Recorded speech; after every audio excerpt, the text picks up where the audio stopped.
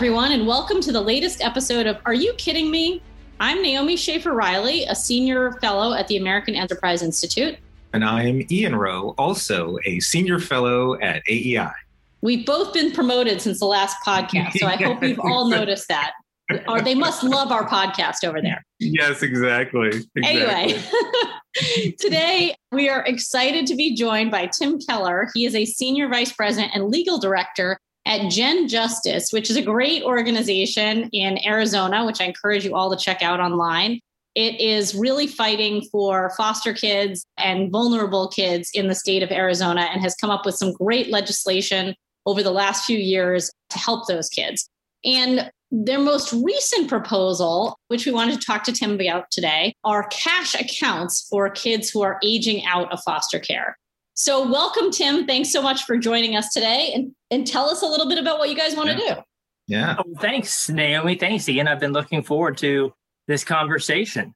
As many of your listeners probably know, as you both know, children who age out of foster care tend to fare rather poorly in their ultimate life outcomes. And every year, approximately 23,000 kids will age out of the foster care system without a loving adoptive family to take care of them and help them out. And the reality is that all young people, in order to make that successful transition from those teenage years to being a successful independent adult, are going to need help. And so we have proposed what we call fostering independence accounts. What's a profile of that kid? Before you even get to the intervention, I know you can't always generalize, but what's the typical situation that kid is coming from? So a lot of these kids are coming from a group home where they have, maybe bounced around for placements for many years. In fact, let me do this. In the paper, we talk about a specific young man. His name is Johnny. And Johnny was 16 years old when my friend Brooke met him. And Johnny had been in, no joke, 40 different places over the course of his 13 years in foster care. Wow. And when my friend Brooke met him, he only had a handful of high school credits to his name. And so he was looking at not graduating from high school. And actually, that's how Brooke and Johnny were connected. She was an attorney who worked in education, and she came in to help him try and reconstruct his educational record to find the credits that he had, in fact, earned in other places and bring all that together in one place to help him graduate. And when she met him, Johnny's literal plan for the future was prison. He intended to emancipate from the foster care system, to commit a crime, and to go to jail. And that looked really appealing to him because he knew that in prison, he would get 3 square meals a day, that he would be able to earn his GED and maybe get some job training. And when he ultimately left prison, maybe have a firm foundation for his future. And, the name of this podcast is exactly what my friend Brooke said when she heard about his plan. She said, "Are you kidding me? That is not a plan for the future." Brooke ended up adopting Johnny, helping him graduate, and he ultimately went on to join the Army and is doing well. And so Johnny is actually not a bad description of the typical kid. So many of these kids, when they emancipate, are going to walk out of foster care with little more than a trash bag full of clothes, maybe a suitcase full of clothes if they're lucky, and their name on a waiting list for housing or a housing voucher. And they're often very anxious to emancipate because they don't want to have, sort of the caseworker telling them what to do.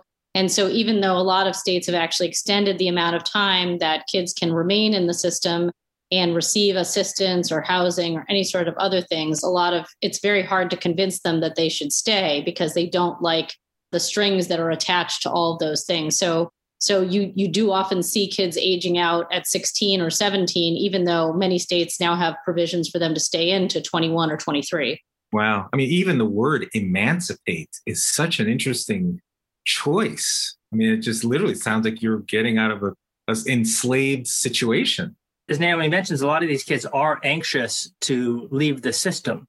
And we know a couple of things. We know that those kids who choose to remain in care tend to fare better than those who leave early. And so one of the ideas behind the fostering independence accounts was to actually provide incentives for these kids to remain voluntarily in the system.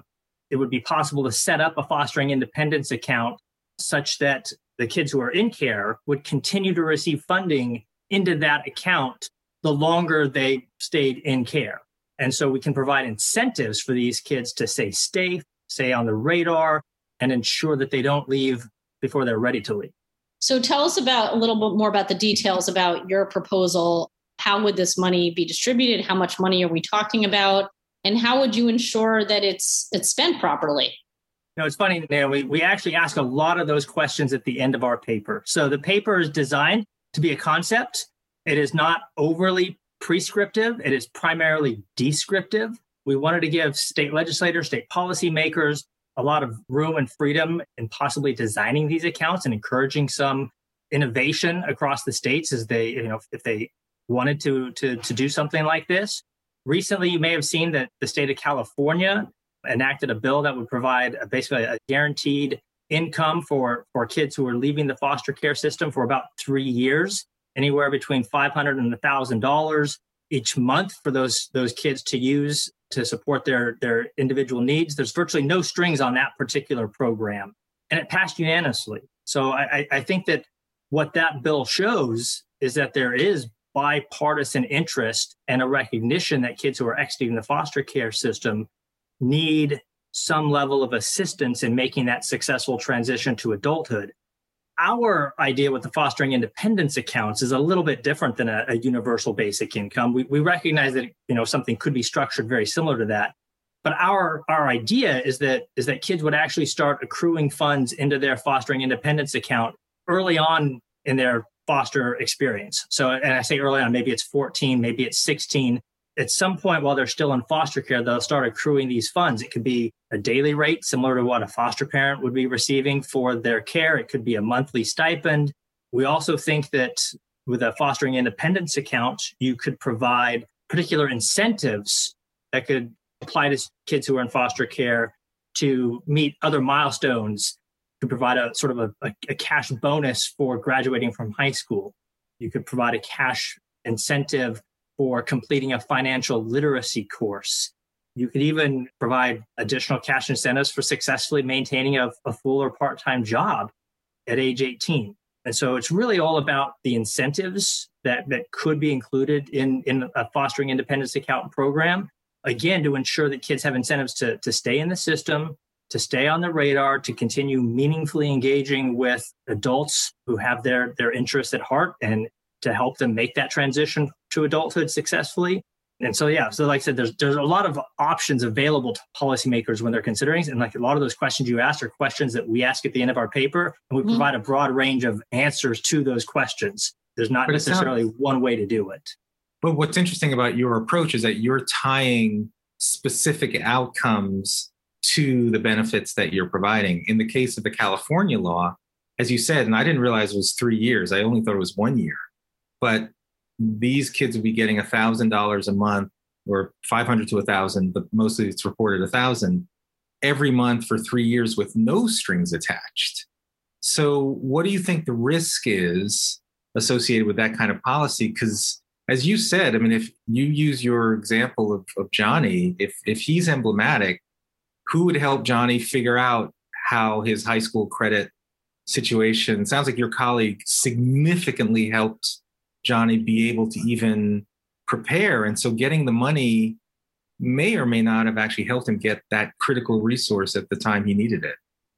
Yeah, I think the concern with the no strings attached approach without some level of help and support available to the foster youth could potentially lead to similar outcomes to that they're currently experiencing, or simply move them on from one program of government support to another form of welfare in the future. And the idea is to help them make, like I said, that successful transition to adulthood where they don't have to rely on government benefits because they've got perhaps a college degree at some point, a successful full-time job. They're able to support themselves truly independently. And so, again, the idea behind the fostering independence accounts is to provide some incentives for those kids to continue to meaningful engagement with the system. There's another program here operated by another nonprofit that gives kids a free cell phone.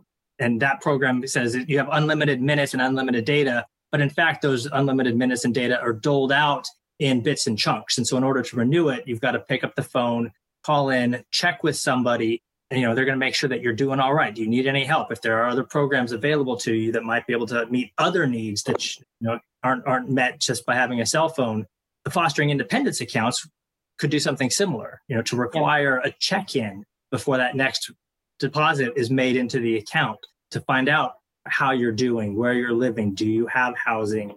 Are there other programs or benefits available to you? Are there supports that we might be able to provide you with, or nonprofit organizations in the area that could help step up with the needs, connecting you with a mentor, those sorts of things. Yes.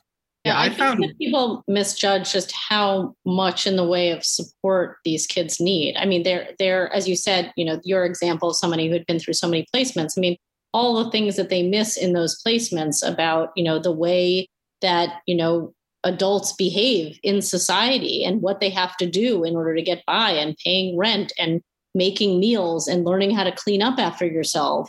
There was a program that I visited in Little Rock that was specifically devoted to this question of helping kids who are aging out. They had a center where they, offered kids, laundry facilities. They had computers where kids could file job applications. They had people who would help them get driver's licenses or help them find their birth certificates so that they could then get a driver's license.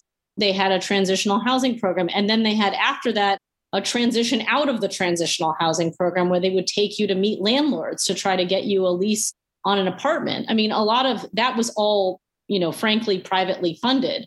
But, I guess one question I have is, how much do you think the problems that these kids are having is really a cash problem, and how much of it is all of these things that they are not getting taught, and that they do look at prison as like, prison will provide me with structure. Like I don't have any other way to think about how my future would work out because I've never done that. I think in principle, it makes sense to me to have, to give these kids some financial support. But I wonder if we're not really doing enough on the other side of this, and how we can, unless you're just saying that the incentives would be enough for these kids to say, okay, fine, for the extra X number of dollars, I'll go and get my high school diploma. The thing that I worry about, and Ian is, of course, familiar with this problem, is to think about that kind of incentive requires a certain habits and a certain way of postponing gratification and things like that these kids have never learned. And so, even if you say to Johnny, like, hey, I'll give you an extra $1,000 if you complete your high school diploma, or more than that, how many of the kids are going to be able to stick with that, as opposed to needing a lot more than the money? I think that you're right that money alone is not the solution.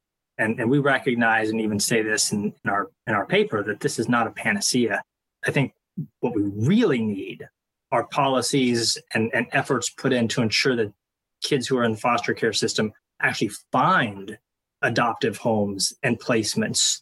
We should never consider a child unadoptable, and we should not put in place any incentives that would preclude a child from pursuing an adoption. Older kids in particular often have the ability to consent or not to consent to an adoption. And that was one of the questions we posed in this paper with this proposal was, how do you ensure that you don't create a perverse incentive? Because a child is always going to be better off with an adoptive family than they are going to be with the state as their parent. I mean, let's face it, the state is a bad parent. They are not adequately preparing these kids for independence. So I think there's a lot more we can do on the front end to prepare these kids for a successful future, which is why, as part of the proposal that we have is suggesting that these accounts should start accruing well before they're exiting the system. Like the California program, those foster kids aren't going to receive the money until they've exited the system. But we can, ideally put systems in place where kids are learning financial literacy because they're looking forward to this account one day being theirs. So we can teach them how to negotiate a contract. We can teach them how to find housing. I'm the father of four wonderful boys. My oldest son is 21. My youngest son is 14.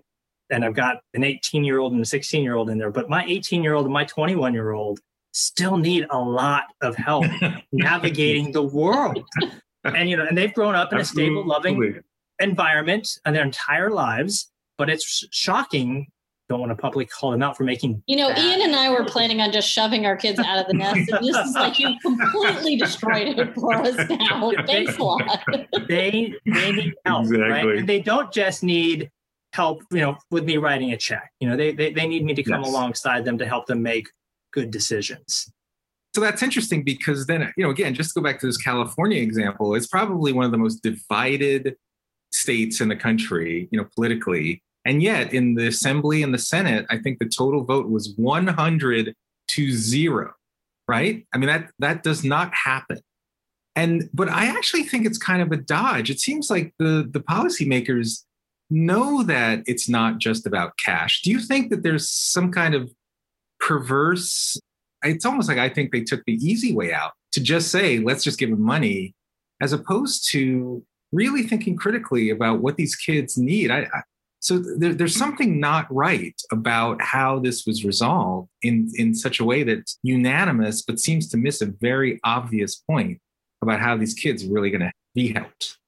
I think the encouraging part with the unanimous vote is that we can see that the folks on both sides of the aisle recognize that kids who are leaving the foster care system need additional support. We can look at the data and we can see that their expected outcomes, especially in the short term, are not good when compared to the rest of society.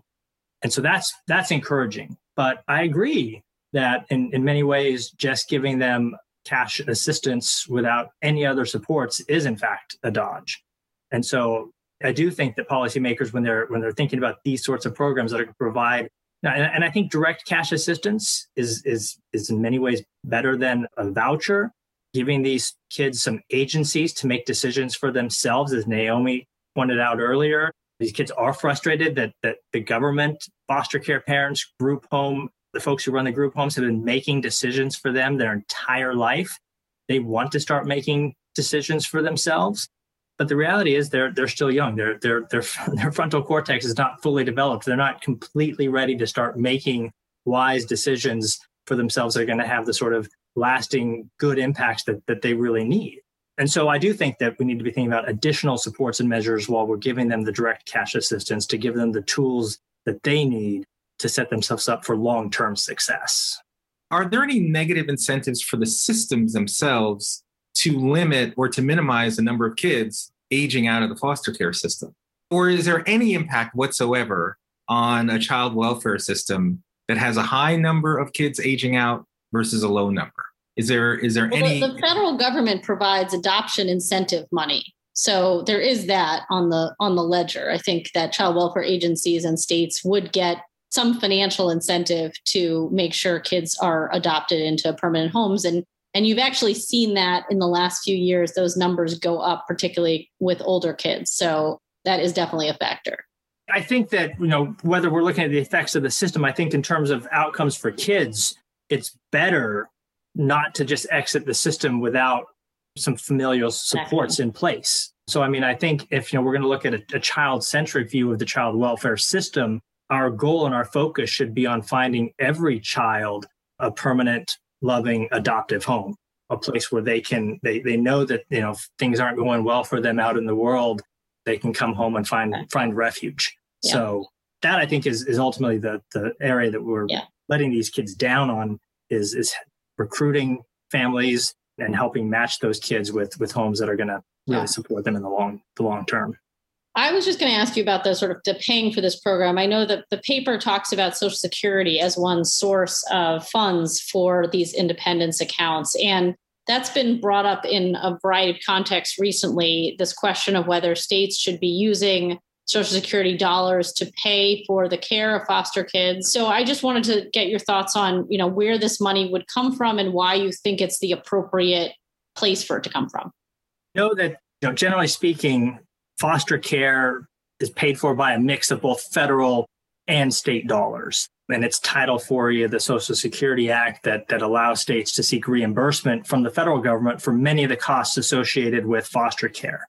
And so our first line is that a fostering independence account right now, the way we read federal law, would not be one of those reimbursable expenses. Just giving kids direct cash assistance isn't one of the things that the federal government would allow a state to use federal dollars to accomplish. So right now, absent changes to federal law, you would have to rely entirely on state funds to create a program like this. And as I understand the California program, it's a state-funded program. And so one mechanism would be to amend federal law to allow those dollars that are already going to the states, to allow the states to use those dollars for these accounts as opposed to the other things that they might be spending on these kids already. And so that's one issue with Social Security payments to the states and a source of funds for this program.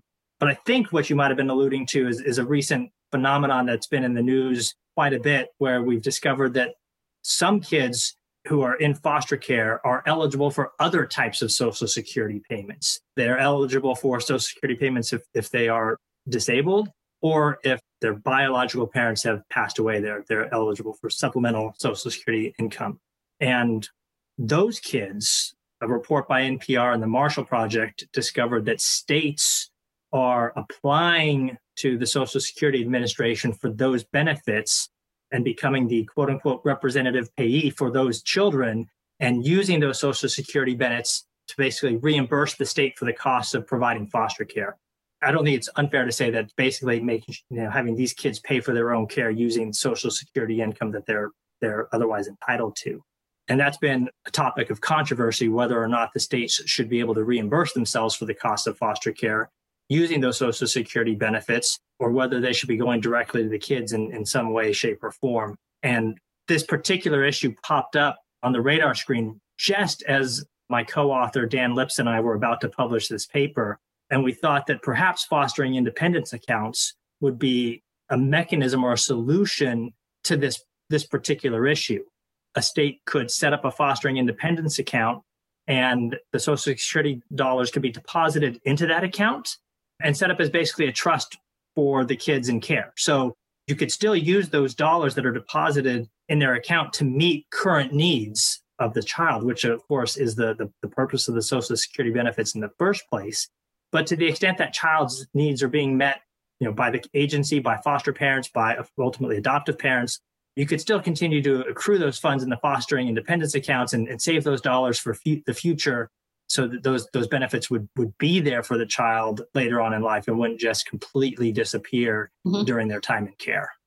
Last question for me, just back to the exemplar that you noted. I think you said he was 16 at the time he exited the system, and he had been in foster care for 13 years. Yes. So I often, when I come to think of these things, is how do we avoid these issues in the first place? What should have happened over the course of that 13 years? I mean, he started at 3 years old. I mean, there's certainly adoptive parents out there, presumably. How could we have avoided that situation over that 13 years? What's the single biggest thing that should be happening to avoid this happening in the first place? Yeah, I mean, we really need to focus early on in moving these cases along. When a child comes into care, the first plan is typically family reunification. We offer services to the biological parents to work to try and reunify the family. But at some point in the system, we have to shift the calculus and start looking at the needs of the child, particularly a young child is in such... So interesting. Wait. At some point, we have to shift the focus to the interest of the child. So that's interesting. Well, ideally, that's at the start. No, that's what I'm saying. No, you're right. I think that when we start, there's an assumption that the parents and the child's interests are aligned in the goal of reunification. When a child at least initially comes into care, we'll at least start with the assumption. Absent any other information. Yeah. It can be a rebuttable presumption that that's in the best interest of the child. But we can start with the assumption that parents and children's interests are aligned at the start of the case. But the longer that a case progresses, the more we have to say, no, that the child's interested in finding a stable, permanent, loving home and ending this 13 years in care. I mean, that's just crazy. My last foster daughter also came into the system when she was 3, and it took almost 5 years for her parents' rights to be terminated and for us to help her find a permanent adoptive home. And she had been in 9 different placements before she came to us. And so her ultimate adoptive family was her 10th placement. And I think a large part of that is because we're not focusing on the rights of children in the context of the foster care system in the first place. Before Gen Justice was founded, my colleague and our organization's founder, Darcy Olson, was sitting in a hearing, and it was a termination hearing. And the judge started the case by saying, I just want to remind everybody that mom's rights are constitutional and baby's rights are merely statutory. And that was Darcy's "are you kidding me" moment, because the Constitution protects every citizen of the United States, whether you're an infant, whether you're a teenager, whether you're an adult. And so one major focus of Gen Justice is to ensure that courts recognize that kids have constitutional rights at stake as well. They've got a fundamental constitutional right at stake in their own safety and well-being, and in the interest of finding a permanent, loving home. Yeah. I told you Gen Justice was doing great work, Ian. That's profound. No, we're so appreciative of your work at Gen Justice, and we're so glad, Tim, that you have gone there to help them take these issues as far as they will go up our court system. So, and thank you for coming to talk to us about this issue in particular, fostering independence and kids aging out. So with that, I am Naomi Schaefer Riley. And I'm Ian Rowe. Tim, thank you so much. It's incredibly important work. Thank you. And you can get episodes of the podcast. Please send us suggestions for guests. We would love to hear from you. Thanks again, Tim. Thanks so much. I really appreciate it.